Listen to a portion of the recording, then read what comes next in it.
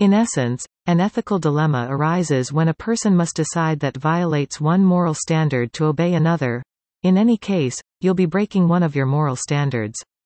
We all have a sense of ethics, which are moral ideals that are ingrained in our personalities. Some people oppose the death penalty outright. Others oppose abortion, and still, others advocate mercy killing or the right to die. But what happens when an ethical problem puts our moral ideals to the test?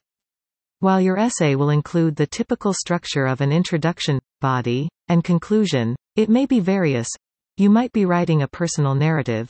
You might be writing a more scholarly essay on a conceptual, ethical challenge, or you might be writing an argumentative piece on a specific moral dilemma. Your thesis statement should be founded on your points. What exactly are you attempting to persuade your audience of?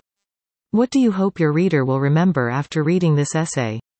Your responses to these questions will aid in the development of your thesis statement. First, draft your body paragraphs. These must be well structured, with topic sentences and plenty of supporting details.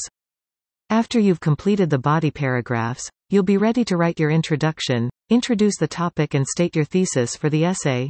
Create a hook for your reader, something that will catch their attention and encourage them to continue reading. Consider your conclusion carefully. Of course, you'll want to restate your thesis, but you might also want to encourage people who are grappling with moral difficulties while they grapple with their own. After you've completed the body paragraphs, you can go on to the introduction, a section of your essay that introduces the topic and states the essay's argument. Create a hook for your reader that will capture their attention and encourage them to continue reading.